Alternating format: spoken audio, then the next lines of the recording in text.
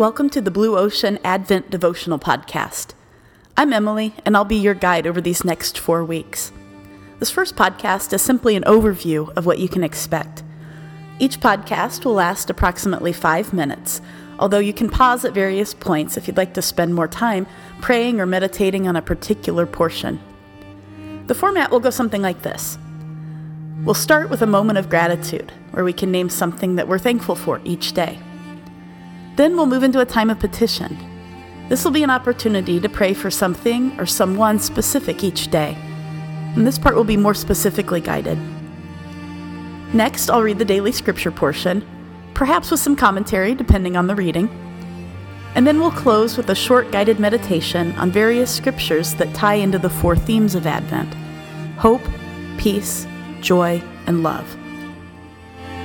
The word itself, Advent, comes from the Latin word adventus, meaning coming or visit. So during Advent, we recognize and we anticipate several things. First, we anticipate the visitation of Jesus, his birth celebrated on Christmas. We remember the long history of yearning for a Messiah that continues even to this day. We recognize our own longing for and need of forgiveness.